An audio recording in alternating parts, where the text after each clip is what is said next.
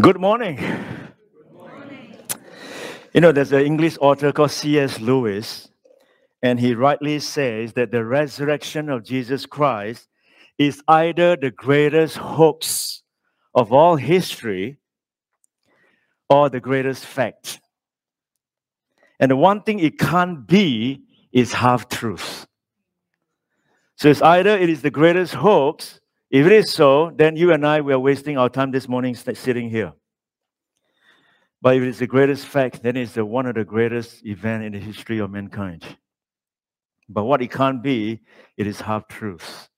I want to begin this morning by reading to you the Matthew account of the resurrection, which I think in some way Mary Magdalene in the clip that we watched has given us a clearer picture as well. So let me just begin by reading to you this text in Matthew 28 that says, after the Sabbath, at dawn, on the first day of the week, Mary Magdalene and the other Mary went to look at the tomb. There was a violent earthquake, for an angel of the Lord came down from heaven and going to the tomb, rolled back the stone and sat on it. His appearance was like lightning, and his clothes were white as snow. The guards were so afraid of him, they shook and became like dead men. The angel said to the women, "Do not be afraid, for I know that you are looking for Jesus who was crucified. He is not here. He has risen, just as he said. Come and see the place where he lay. Then go quickly and tell his disciples, he has risen from the dead and is going ahead of you into Galilee. There you will see him. Now I have told you." So the women hurried away from the tomb, afraid, yet filled with joy, and ran to his disciples. Suddenly, Jesus met them. "Greetings," he said. They came to him, clasped his feet, and worshiped him.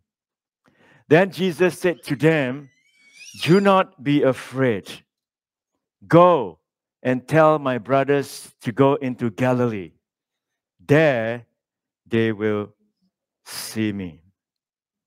I don't know whether you realize that this account that I've just read to you, twice in this account, and also found in other parts of the gospel, we see the command, "Do not be afraid." Once from the angel and once from Jesus. Twice in this account, we see the word, "Do not be afraid."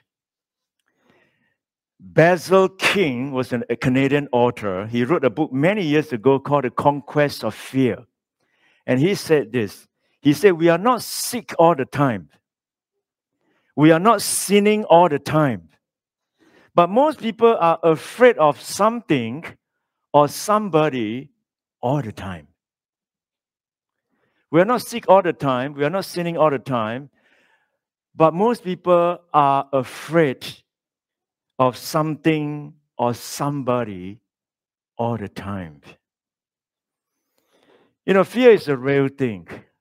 Fear of future, fear of failure, fear of responsibility. Many people hate responsibility. They run away from responsibility, which of course is a sign of maturity. Fear of failure, fear of unknown future, fear of failure, fear of responsibility, fear of old age, fear of insecurity. Ian used to tell me there's no incentive to grow old. Is that right? Not everybody will agree that. Fear of what others say or think or will do to us. And ultimately, I think there is this great sense of the fear of death that many people are confronted with. There's a story about this man who went to see his GP and said, I've got trouble. Every time I get into bed, I think there's somebody underneath. And when I get under the bed, I think there's somebody on top of it. So top, under, I'm going crazy. And the GP said, well, I can refer you to see a psychiatrist. So he went to see a psychiatrist and he told the psychiatrist the same thing. The psychiatrist said, well, why don't you come and see me every week for the next 1 year? And I'll cure your fears. And maybe the person said, how much does it cost per visit? He said, about $200. He said, let me think about it. I'll come back to you. And then 6 months later, he bumped into this psychiatrist in a grocery store. And he said, hey, how come you didn't come to see me? He said, it's a bit expensive, you know. But, you know what? A bartender cured my fear. He said, how does a bartender cure your fear? He said, I only paid $10. I went to the bar and have a beer. And he cured my fear. He said, how? He told me to cut the legs off the bed. That's it. He said, from then on, no more fear.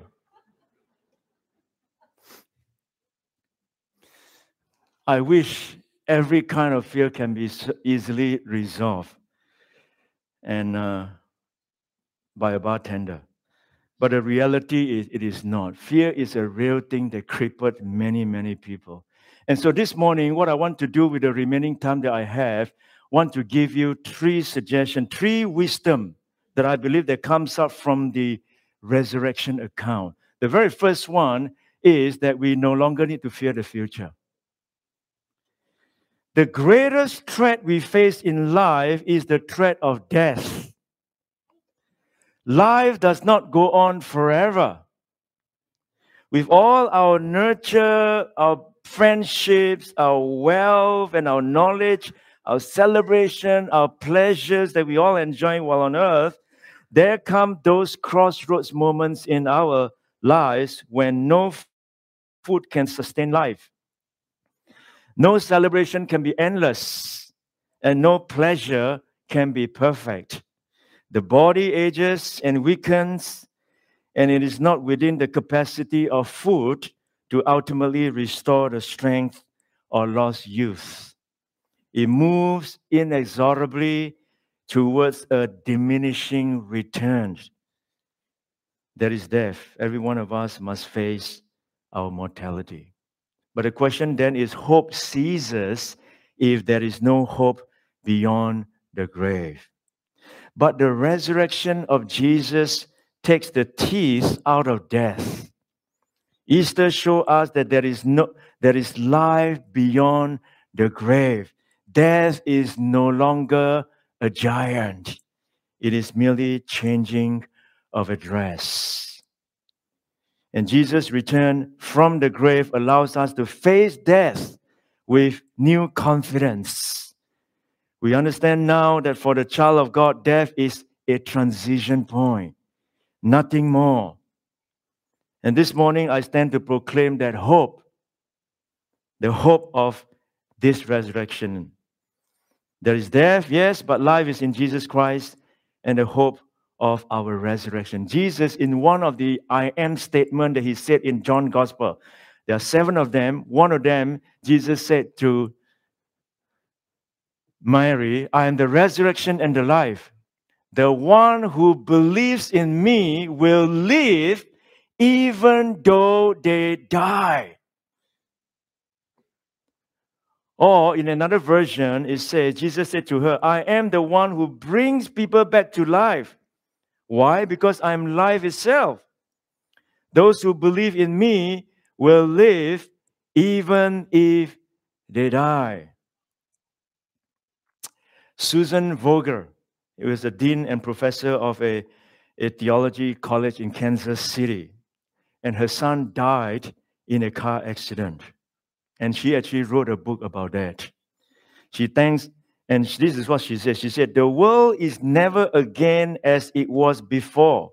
Anyone you love has died. Never so innocent, never so fixed, never so gentle, never so pliant to your will. Everything changed, she says.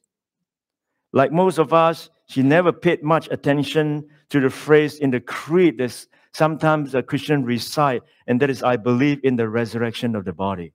She said, suddenly when my son died, I began to think so much of the phrase when I recite the creed.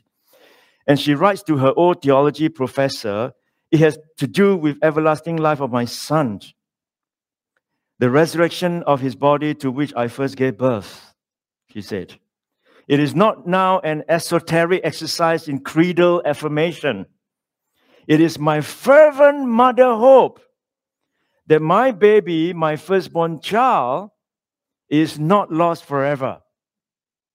Is not lost to me forever. Is not lost. And when you really think about it, without resurrection, what hope is there for such kind of mother? What is it that gives a widow courage as she stands beside a fresh grave? What is the ultimate hope of the crippled, the amputees, the abused, the burn victim in Auschwitz? What is the hope for them? How can the parents of brain damaged or physically handicapped children keep from living their entire lives totally and completely depressed? Why would anyone who is blind or deaf or paralyzed be encouraged when they think of the life beyond? How can we see past the martyrdom of some helpless hostage or devoted missionaries?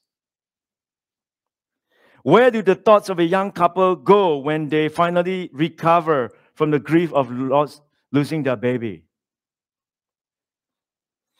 And when a family receives the tragic news that a little daughter was found dead, or their dad was killed in a plane crash, or a son overdosed on drugs, what single truth becomes the whole focus? What is the final answer to pain, mourning, senility, insanity, terminal diseases, sudden calamities, and fatal accidents? And I think one thing, and that is the hope of bodily resurrection, which is part of what Christian worldviews consists of. Francis Bridger said this when he reflected on the Holocaust of 6 million Jews and died and all that. He said, if the Holocaust raises massive problems for the theists, which is those who believe in God, it raises even greater ones for the atheists, who has no appeal to transcendent values, but is left with what Albert Camus called the hopeless encounter between human questioning and the silence of the universe. And he went on to say, what has atheism to say to the burning children? That the Holocaust was just one of those things? That it was merely an unfortunate fact of history? That it was a meaningless event in a meaningless cosmos? None of this is acceptable. And he went on boldly to proclaim this. He said, atheism is the most cruel hypothesis of all. For it says that in the end, injustice cannot be righted. Suffering cannot be redeemed. Evil triumphs after all. There is nothing more the atheist can say to the victims of Auschwitz, nor can he say more to anyone who wrestle with the problem of evil and suffering.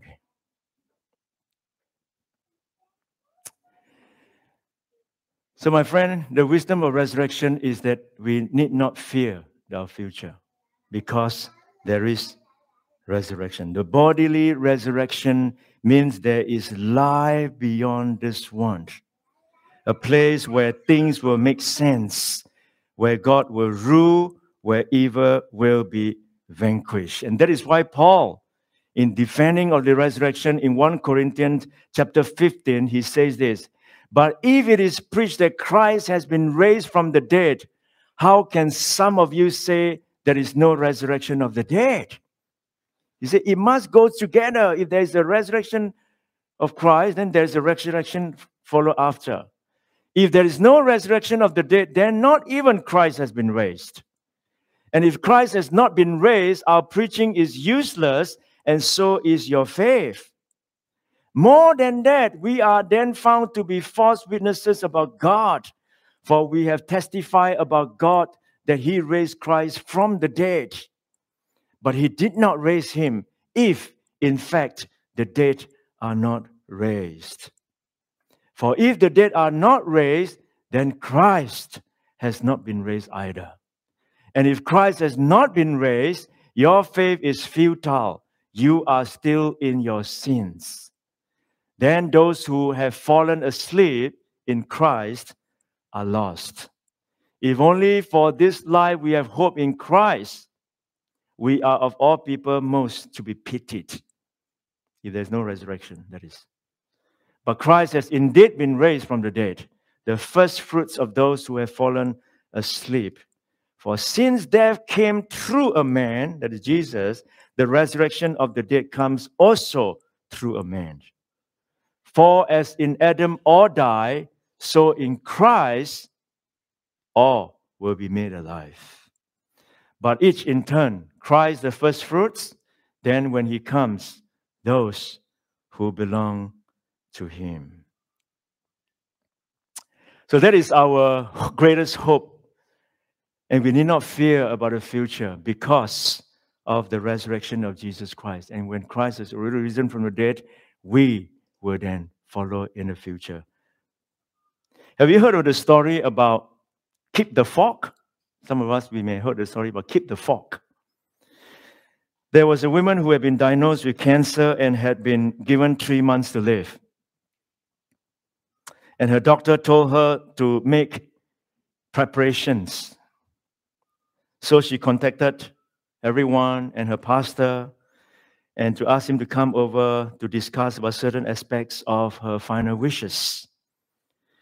She told him which song she wanted sung in the service, what scriptures she would like to be read on that day, and what she wanted to be wearing. And so the woman also told her pastor that she wanted to be buried with her favorite Bible. Everything was in order, and the pastor was preparing to leave when the woman suddenly remembered something very important to her. He said, "Pastor, there's one more thing I want you to do." And the pastor said, "What's that?" He said, "This is very important.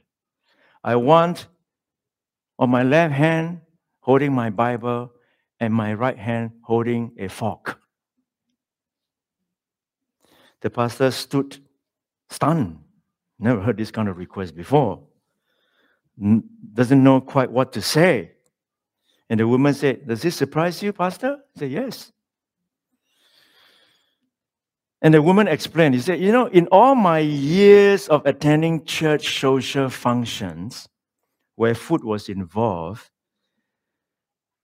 and let's be honest, food is an important part of any church event, spiritual or otherwise. She said, my favorite part was when whoever was clearing away the dishes of the main course would lean over and shout to everyone, "You can keep your fork." He said, it was my favorite part because I knew the best is yet to come. She said, when they told me to keep my fork, I knew that something great was going to be given to me. And so I just want people to see me there in the casket with a fork in my hand. And I want them to wander around, wondering what's with the fork. Torment them for a little while, Pastor, as they come for the viewing. Everybody mumbling, questioning, what's the fork? And then I want you in your homily mention to them that something better is coming. And therefore, she is keeping her fork. So maybe the next time you and I reach down for our fork, let it remind you ever so gently that the best is yet to come. And that is our greatest hope as believers. The first wisdom in the resurrection is we no longer need to fear the future. Second wisdom, I think, comes up from the wisdom of resurrection is we no longer need to worry about the past. You know, many of us live with regrets. Many of us have made decisions before in our lives that we look back and we regret. Have you watched the movie Shawshank Redemption? It's been showing on TV very frequently nowadays. Morgan Freeman. When it first came out, it was not such a great review in that sense. But as it went on, more and more, I tell you the truth, I must have watched that movie 10 times. There's something about that movie, you know. It's slow, but it's good. And Morgan Freeman plays a prisoner by the name of Red. And there's a scene where Red is meeting with the parole board. He's been in jail for 40 years. And the board asked him, do you feel that you've been rehabilitated? After 40 years. As if Freeman would say no. And Morgan Freeman says this, rehabilitated? Now let me see. And the board tries to explain to Red what rehabilitated means. But Red interrupted and said, I know what you think it means, but to me, it's just a word you politicians use so that you can sign your papers and stamp your forms. What you really want to know is, am I sorry for what I did? Yes, not a day goes by when I don't feel regret. For the families I hurt, for the people I let down, I wish I could go back and talk to that foolish boy I used to be. Talk some sense into him. Tell him how things really are. But I can't. And all that's left is this broken down old man. And I have to live with what I've done for the rest of my life. You know, my friend, I want to announce to you on Resurrection Sunday, Jesus' death on the cross secures the forgiveness of sins. When Jesus came back from the dead, he proved that the sacrifice of his life was acceptable to God. His resurrection shows that the debt for sin has been paid. God's wrath has been satisfied.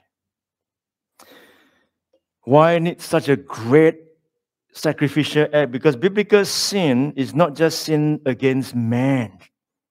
It is sin against God. It is not just sinful behavior. It is sinful nature.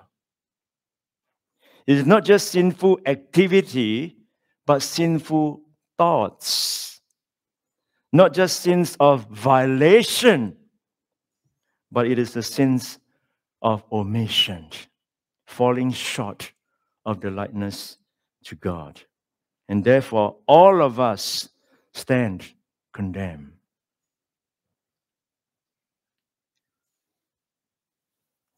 Luke 24, Jesus said, he told them, this is what is written, the Messiah will suffer and rise from the dead on the third day.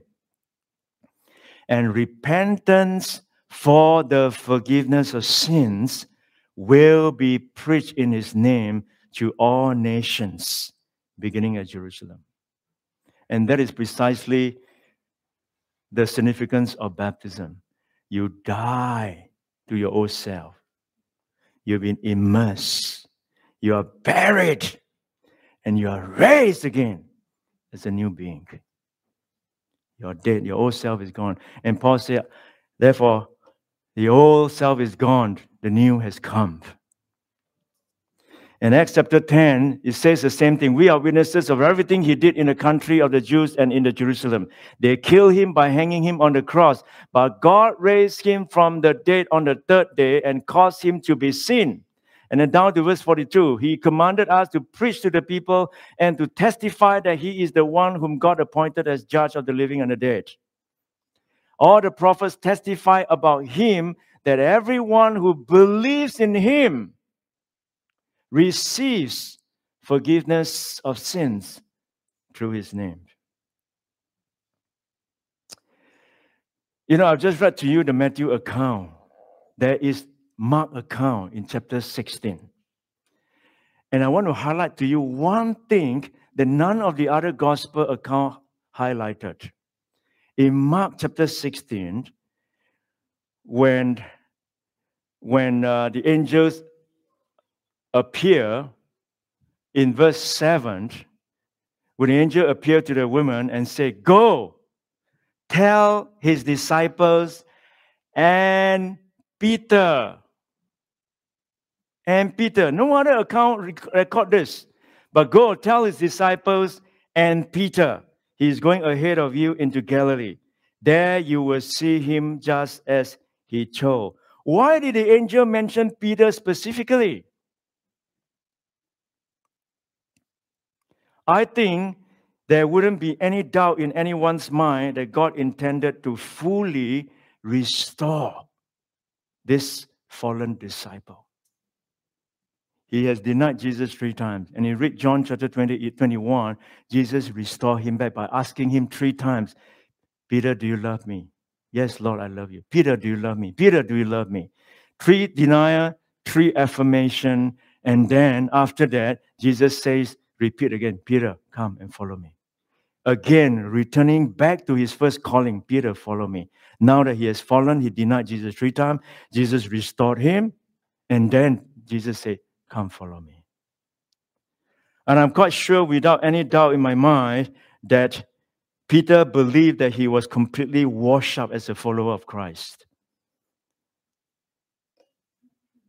And I think some of Jesus' other disciples believed the same thing about Peter. And I think God wanted to make it very clear to them that he wants to make it clear to you and I now that his forgiveness is available to you and I. 2 Corinthians chapter 5 says, God made him who had no sin to be sin for us, so that in him we might become the righteousness of God.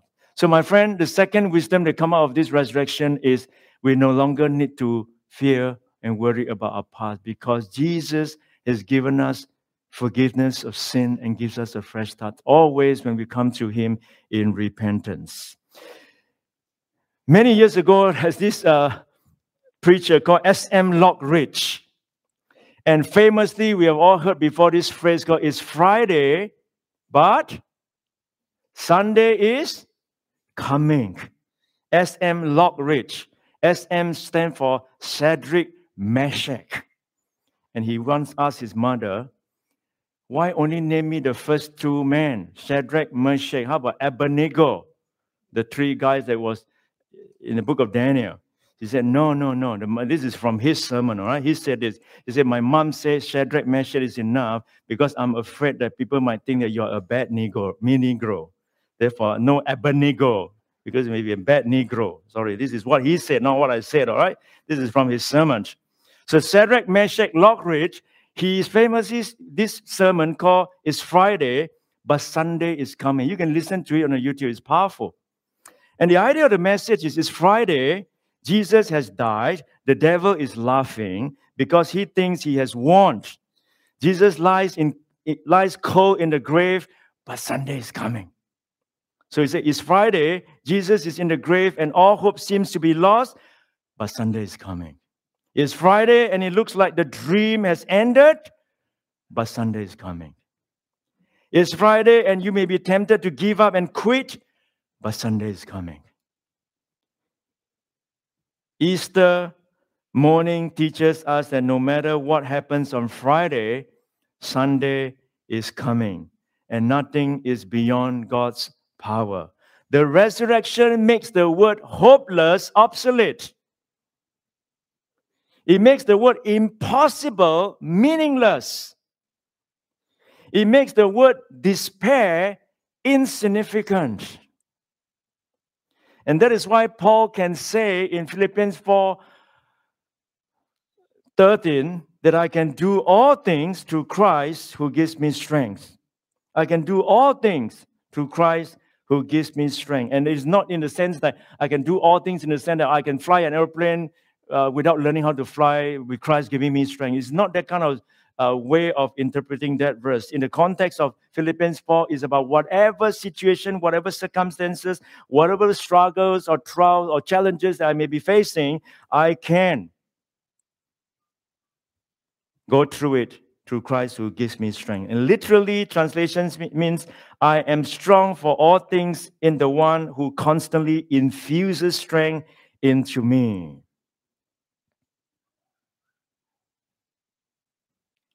So that is the third point. We can face the present with confidence. Not just only facing our future with confidence, knowing that there is a resurrection. Not just only having confidence of the past, letting go of the past because of the forgiveness of sin, but we can't face the present with confidence now. Because of the resurrection of Christ, no situation is beyond God's power. The resurrection proves that no event in the world is beyond God's power or out of control. And that is why Paul can confidently say, I can do all things through Christ who gives me strength.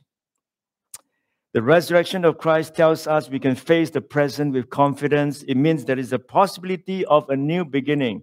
There's a reason for joyful living. So need not fear the future, need not fear the past, and live our lives confidently where we are, knowing that Christ will sustain us with His strength, no matter what challenges or trials we may be encountering. There's a writer called John Chesterton. He says that this story about the invaders arrived in one of the villages, and the leader of the village reported to the commander, say, all the monks hearing of your approach, they fled to the mountains. So this conqueror coming into this part, entering into this monastery, and someone reported to him, say, all the monks ran away because they knew that you were coming. The commander smiled with a broad, cold smile, for he was proud of having a reputation of being a very fearsome person. But then the leader added, all that is but one. The commander became enraged. He marched into the monastery and kicked in the gate. There in the courtyard stood the one remaining monastic monk. The commander charged at the figure. Do you know who I am? The commander demanded. I am he who can run you through with a sword without batting an eyelash. And the monks quietly sat there, fixed the commander with a serene and patient look and said, and do you know who I am? I am the one who can let you run through with a sword without batting an eyelash.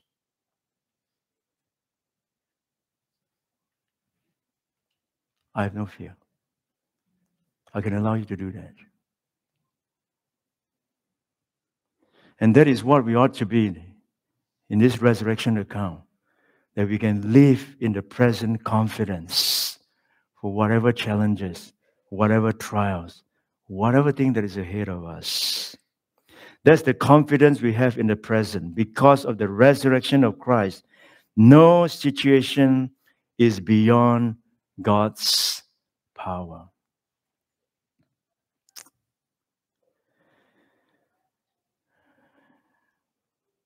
Pope John Paul II, let me close with this. He died at the age of 85 years old in 2005. And if you remember, Pope John Paul II, he became a pope in 1978.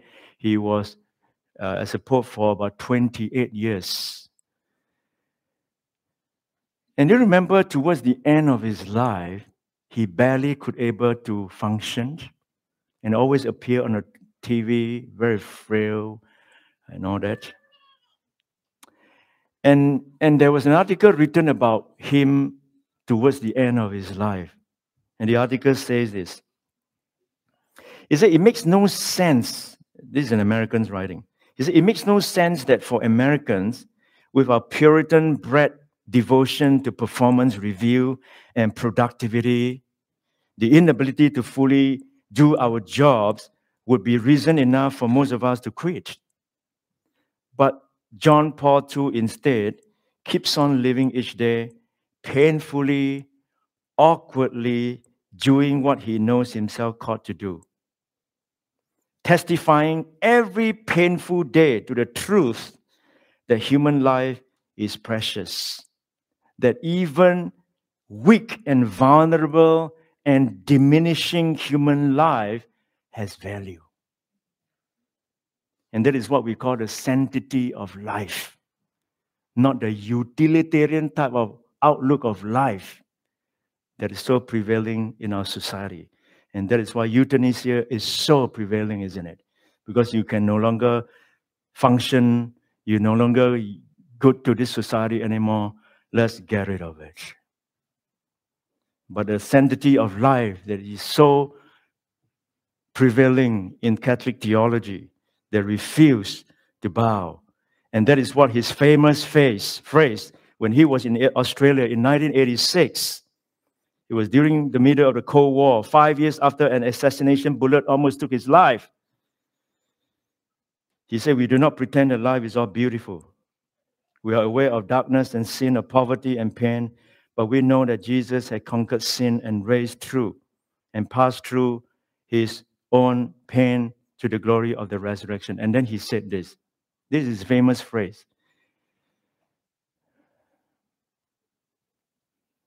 Sorry, I forgot about all this. He said this. He said, do not abandon yourself to despair. Why? Because we are Easter people, and hallelujah is our song. We do not abandon yourself to despair. We are Easter people, and hallelujah is our song. And it's the same as what Paul says. My dear brothers and sisters, stand firm. Let nothing move you. Always give yourself fully to the work of the Lord, because you know that your labor in the Lord is never in vain. We are Easter people. Hallelujah is our song. So may you know, my friend, on this Resurrection Sunday, may you have this great confidence that there is life after death. May you have great confidence that God forgives your past.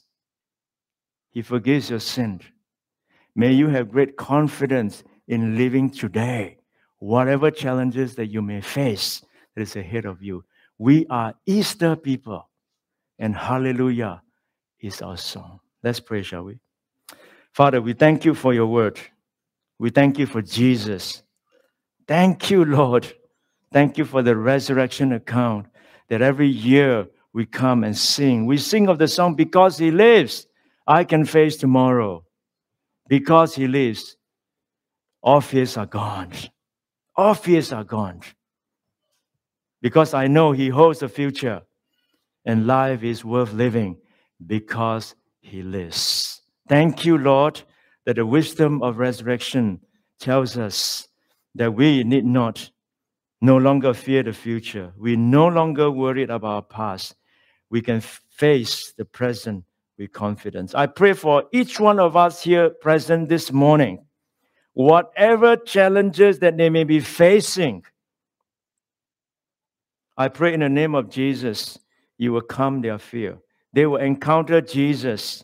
They will surrender their life to Jesus Christ and acknowledge him as their Lord and Savior, and claim upon these beautiful promises that he gives to us, that we can all give ourselves fully to the work of the Lord, because we know that our labor in the Lord is never in vain.